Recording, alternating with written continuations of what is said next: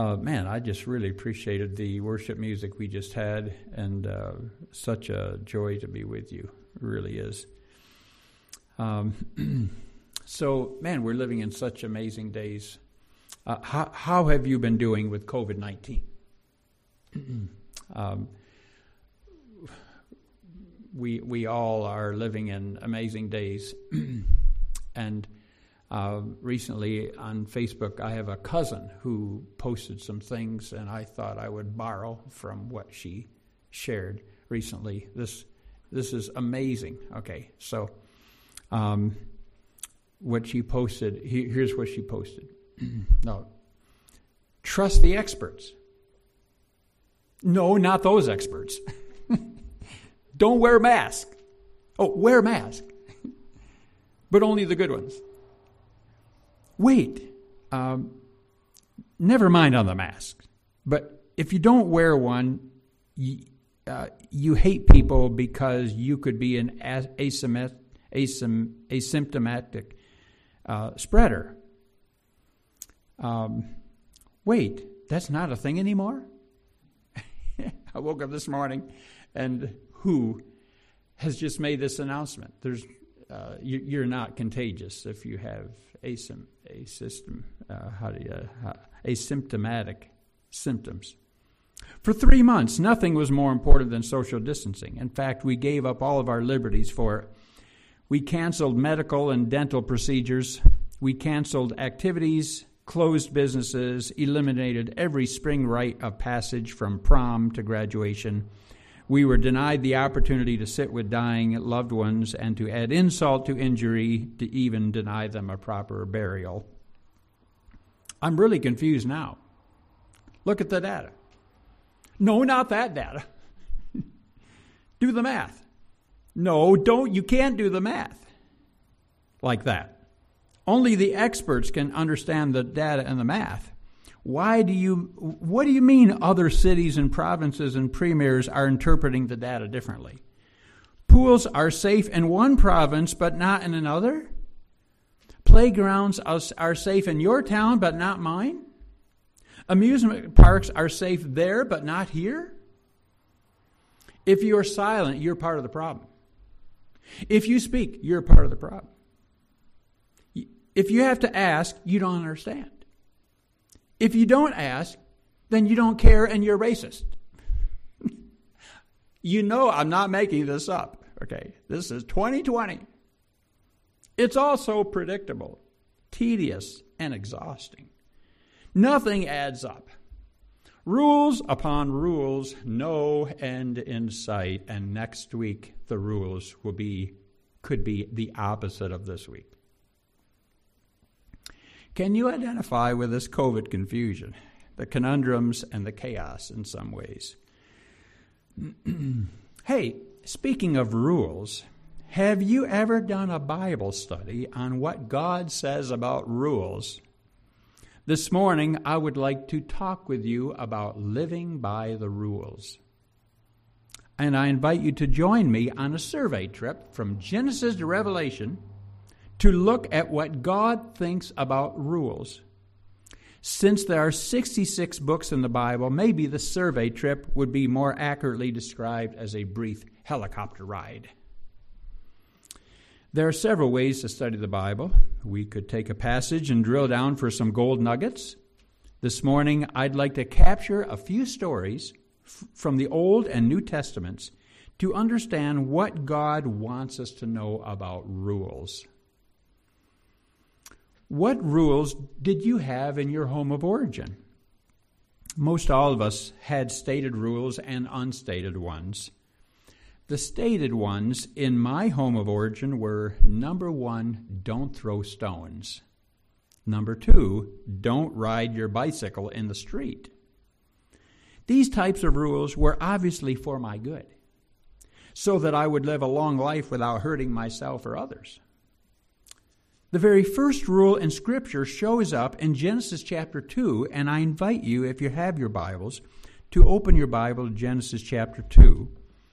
God gives Adam his first tour of the Garden of Eden, telling him in verse 16, Genesis 2, verse 16, You are free to eat from any tree in the garden, but you must not eat from the tree of the knowledge of good and evil, for when you eat of it, you will surely die.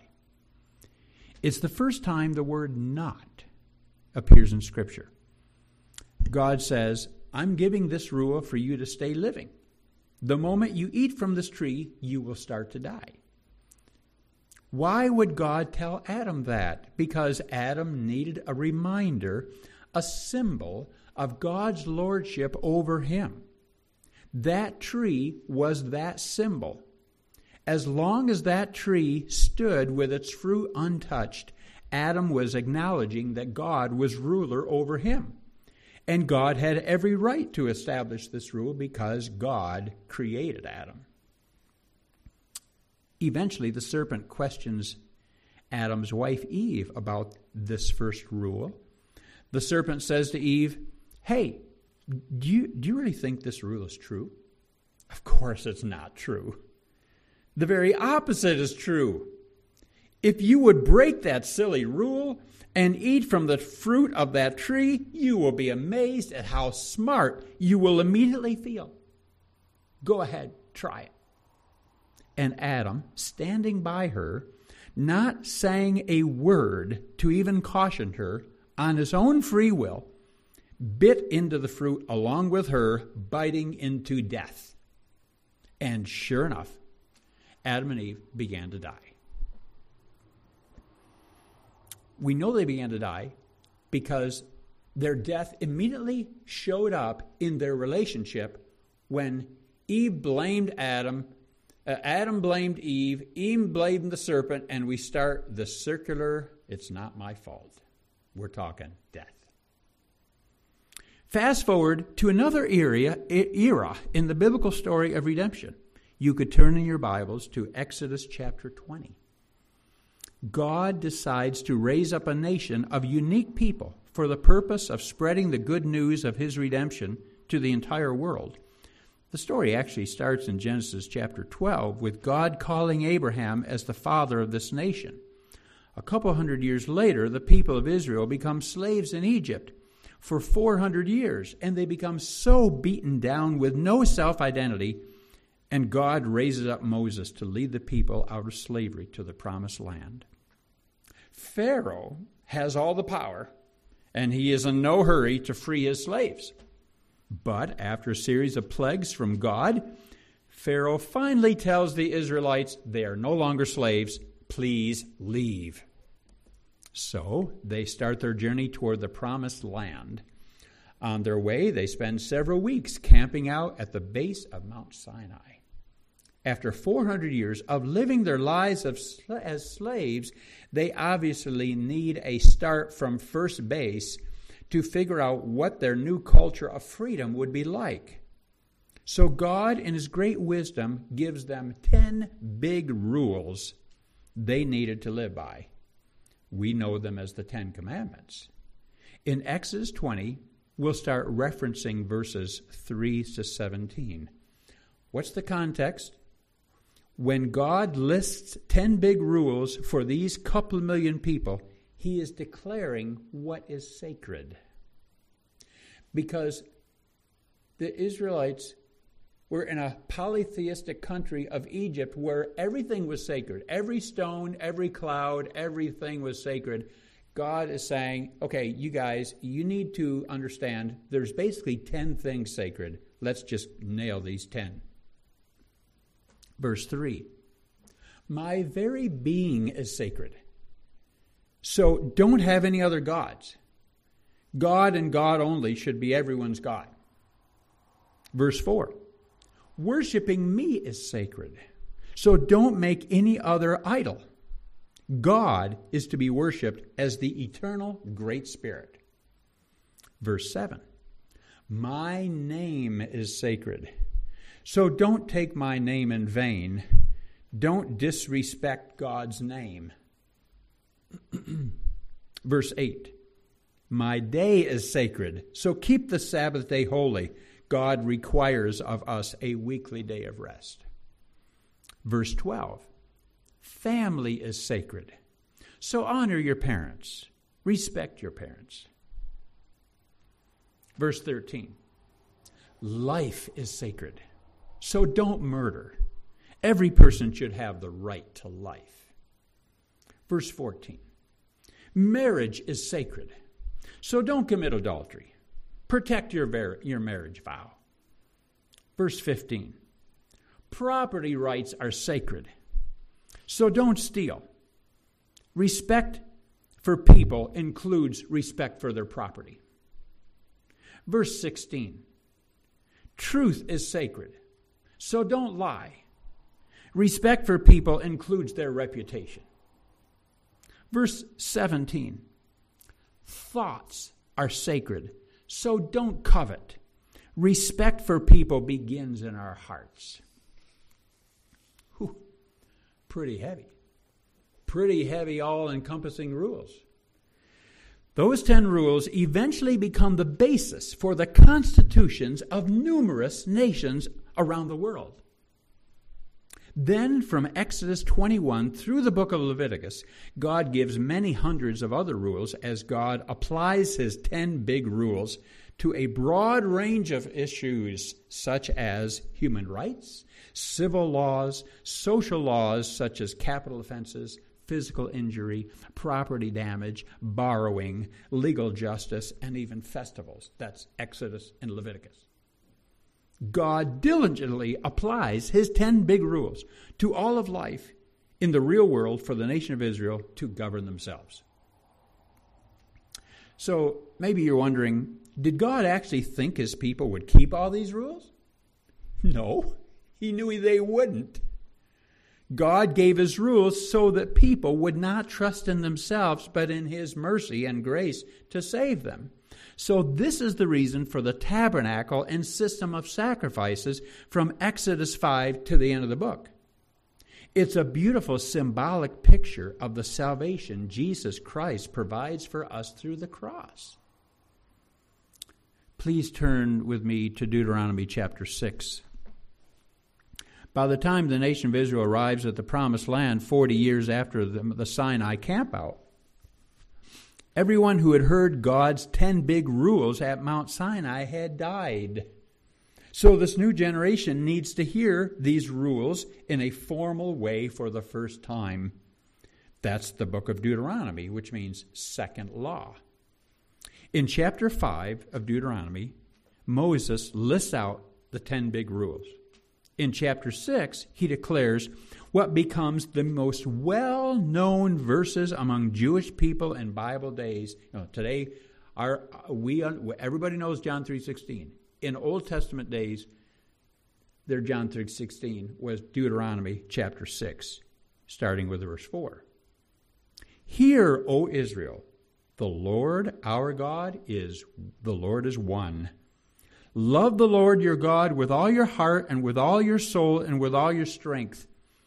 These commandments or rules that I give you today are to be upon your hearts. Impress them on your children.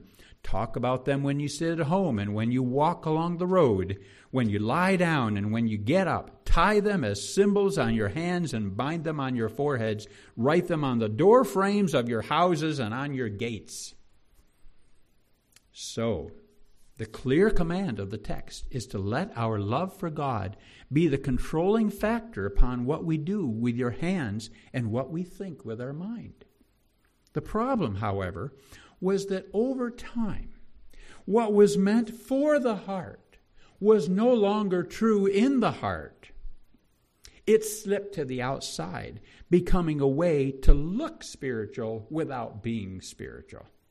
They literally put the commands of Deuteronomy into little boxes and tied them to their wrists and their foreheads.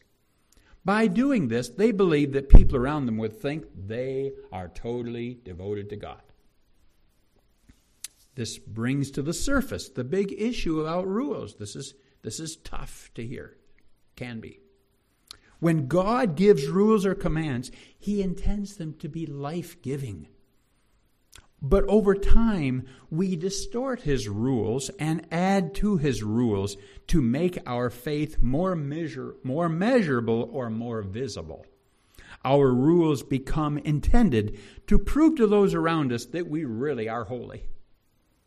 then rules have a way of becoming a standard by which we can compare ourselves to others and measure others. And it doesn't take long for the rules we're living by to become a stick so that we can judge. That's when we become spiritually arrogant. There are two kinds of man's rules. There's the outward rebellion type, then there's the type we're talking about in this message, the rules that we make in our best effort to follow God. Turn your Bibles to Isaiah 29. Isaiah 29. Joshua leads the nation of Israel to possess the promised land, but things begin falling apart. The kingdom of Israel splits. Throughout these several hundred years of mostly rebellion against God, there's a strong pattern of spiritual blindness. These people thought they were keeping the rules. Prophets like Isaiah continually hammer home the message from God, such as Isaiah chapter 29 and verse 13. The Lord says, "These people come near to me with their mouths and honor me with their lips, but their hearts are far from me." Why would that be? Their worship of me is made up only of rules taught by men. I will never forget the first time I heard this verse, saw this verse, about probably 28 years ago, 27 years ago. And I was shocked that there was such a verse like this in the Bible. Folks, this is serious. When we think that keeping the rules is the heart of the matter, it's not. Flip forward a few pages to Hosea chapter 6. Israel is looking for assurance that they were good enough for God to accept.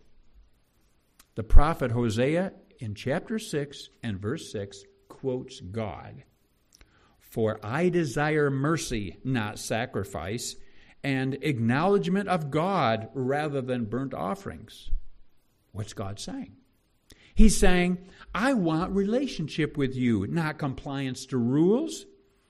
They try to be godly, but they completely miss the point. They mistake the picture for the person with whom they were supposed to be relating. They mistake the rules for the relationship.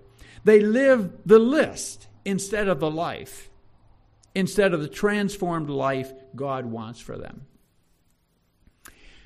Missing the point is the same as missing the mark.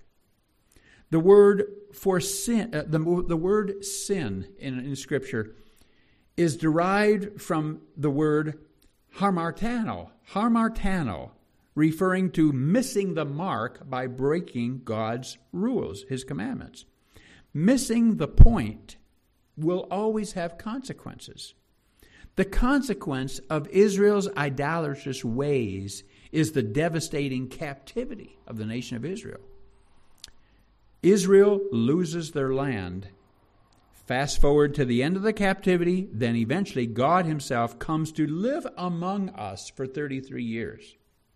Jesus begins 3 years of ministry by preaching the Sermon on the Mount, Matthew 5, 6, and 7. Repeatedly in His first sermon, He declares, "You say this, but I say this. You say don't murder, but I say if you have hatred in your heart, you're guilty of murder.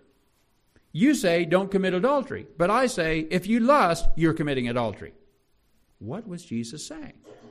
He was telling His audience on the hill in front of Him, you can keep all of God's rules on the outside and still be breaking His rules in your heart. We can have all the appearance of loving God and not yet love God. We can talk the talk and not walk the walk. And that's breaking God's rules. To walk the walk, our hearts need to be connected to God and others in relationship with Him. When our faith becomes only a list of rules, we can look really good to ourselves and others, but God looks on the heart. Turn to Matthew 22. Matthew chapter 22, just before Jesus goes to the cross, a Pharisee scholar comes to Him with a trick question. Verse 36, Matthew 22:36. Teacher, what is the greatest commandment in the law? Jesus replied, love the Lord your God with all your heart and with all your soul and with all your mind. This is the first and greatest commandment. The second is like it. Love your neighbor as yourself. And then he says, all the law and the prophets hang on these two commandments. So if you've ever seen this Honey, I Shrunk the Kids, or Honey, I Shrunk whatever. So Jesus is basically saying, honey, I shrunk the Old Testament. 2 rules. Love God and love everybody else. That's the whole Old Testament right there. It was an out-of-the-box answer, but those 2 rules are unmovable corner fence posts. And according to Mark 12:32, which is another snapshot of this story, the Pharisee responds by telling Jesus, well said, teacher. These 2 rules are more important than all burnt sacrifices, burnt offerings, and sacrifices. End of quote. Wow. The lights were starting to come on in his heart. Jesus responds with, you are not far from the kingdom of God. And from that point on, the Pharisees decide to stop asking Jesus any more questions because Jesus is answering questions like no one had ever answered before. The questioner was very close to relating to Jesus as his Savior from sin. A short while later, in Matthew 23, Jesus takes on the religious fashion show of the Pharisees. Jesus' words were direct and to the point. You talk a good line, but you don't live it. You don't take it into your hearts and live it out in behavior. It's all spit and polish veneer. You love being put on a pedestal. You tithe every nickel and dime and every vegetable and berry, but things like compassion and fairness and commitment, you carelessly take it or leave it. You are blinded by your ridiculous rules. You are hopeless frauds. What an indictment. No wonder they crucified him a few days later. So Jesus goes to the cross to be the perfect sacrifice for our sin. At the instant he dies, the thick curtain in the temple tore right down the center into 2 different pieces. And we're talking a curtain that was somewhere between 6 to 8 inches thick. Just whoosh.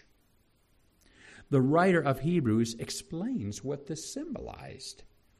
Just like a will that takes effect when someone dies, the new covenant of having direct access to God through his grace was activated, replacing the old covenant of all the rules and the obligations of the old system of sacrifices and offerings. That is past. Jesus is buried, rises again 3 days later. Eventually, he returns to heaven, having given his disciples the mandate to share the good news of the life he offers all who will trust and follow him throughout the whole world. However, let's be candid. When men and women get their hands on religion, one of the first things they often do is turn it into an instrument of controlling others. The stories of religious manipulation throughout church history are long and painful. Paul of Tarsus was doing his very best to add another chapter to this dreadful history when he was converted to following Jesus. Paul discovered that God was not an impersonal force to be used to force people to behave in certain prescribed ways, but God, through Jesus, was a personal Savior who wanted to set us free to live a free life. God does not coerce us from without, but sets us free from within. The Apostle Paul radically changed from persecuting the church to planting churches, inviting everyone he met into this free life. In his early travels, he founded a series of churches in Galatia.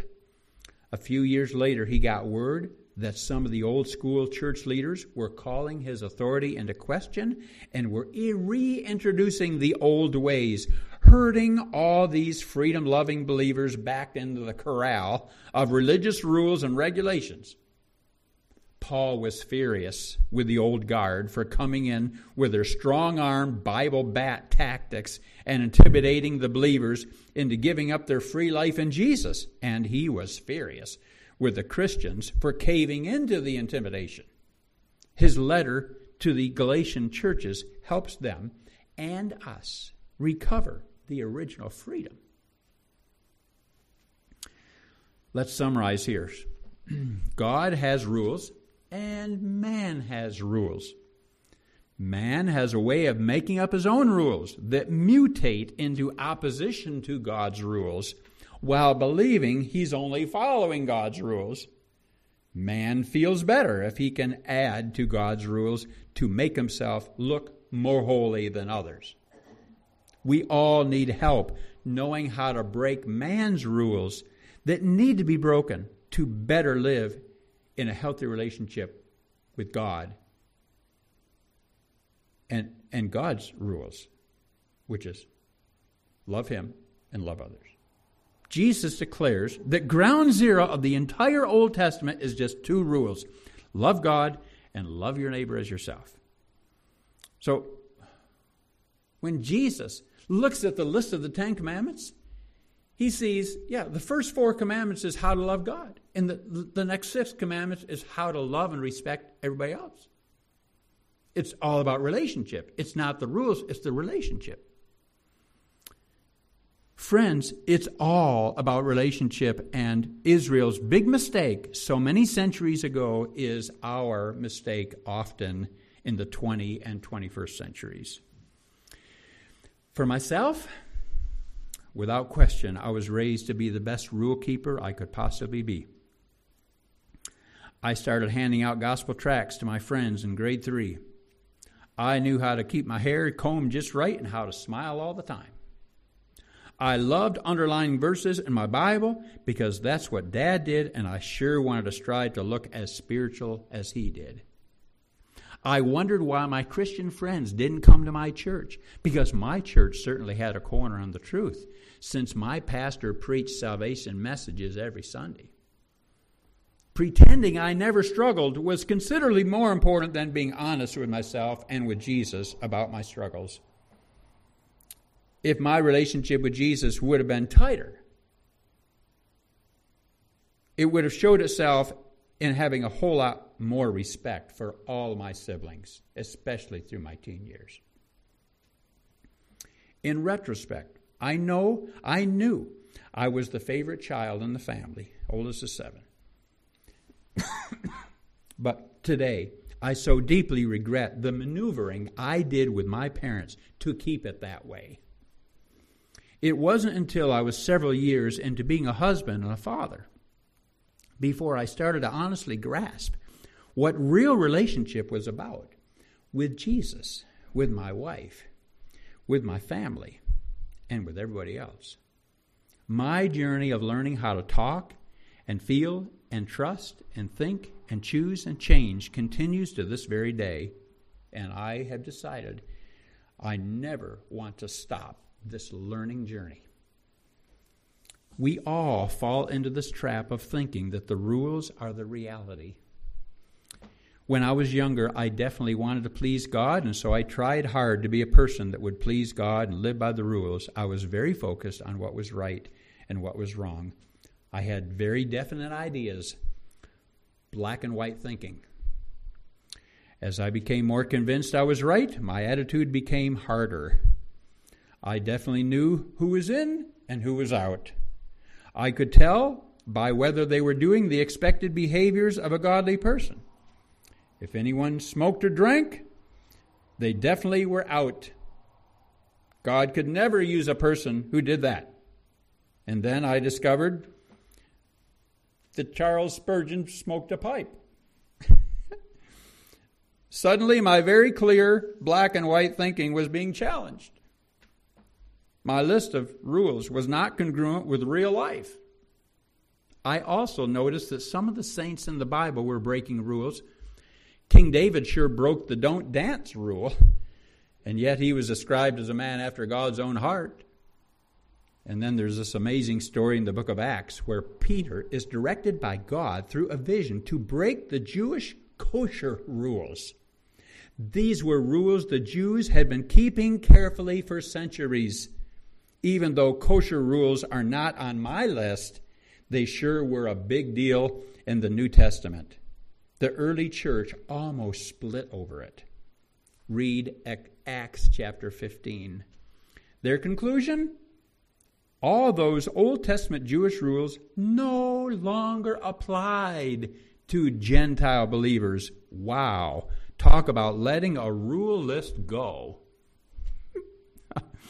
The longer I have lived, folks, the more I have recognized that life is not as simple as a list of rules. Life is not all black and white. I have quit judging people. There's an awful lot of gray. In fact, wisdom is the ability to choose in the midst of confusing and gray areas of life, especially during COVID. So what's the point? I think the point God wants us to see here is that life is supposed to be about relationship. John 13, Jesus said, verse 34 and 35, "By this shall all men know that you're my disciple, by the quality of relationship you have, not by how well we keep all the rules. It's how well do you love." That's a relationship word. It really does boil down to loving God with all my heart and loving my neighbor as much as myself. We start in Genesis. Let's conclude with the last chapter of Revelation. Revelation 22. I think that for many years, I'm embarrassed to say, if I would not have read the last book of the Bible, I would have guessed that the Bible probably closes out with God saying, "Come on, guys, kick it into gear. Keep all the rules. Don't forget the rules. Live by the rules." Instead, that's not on his mind at all. He says in Revelation chapter 22 and verse 17, the Spirit and the bride say one word, "Come, come." And let him who hears say, "Come." Whoever is thirsty, let him come. And whoever wishes, let him take the free gift of the water of life. Just come. Relationship. And then the very last verse of the entire canon of Scripture. Revelation 22, verse 21. The grace of the Lord Jesus be with God's people. Amen. Let it happen. Verily, verily, truly, truly. Amen. So be it. People of grace. It's not about the rules. It's about relationship. And God has completely bestowed upon us His grace. That's a relationship term. Unmerited favor, undeserved love. Wow. Please pray with me. Lord Jesus, thank you for your word this morning. Please forgive us for hamartano, for missing the point. Forgive us for missing the mark. We are in such need of your grace. And Lord, I pray that you would help all of us on this journey of shifting from rules to relationship, to learn how to love well, as that is apparently the biggest badge of our Christianity, is how are we relating to you, to people at home, to our spouses, to our families, to our neighbors. Thank you, Lord, for giving us your word and for helping us on this helicopter view of rules and relationship to be reminded of how much you long for us to just come. We who are thirsty, just come. You're ready for us.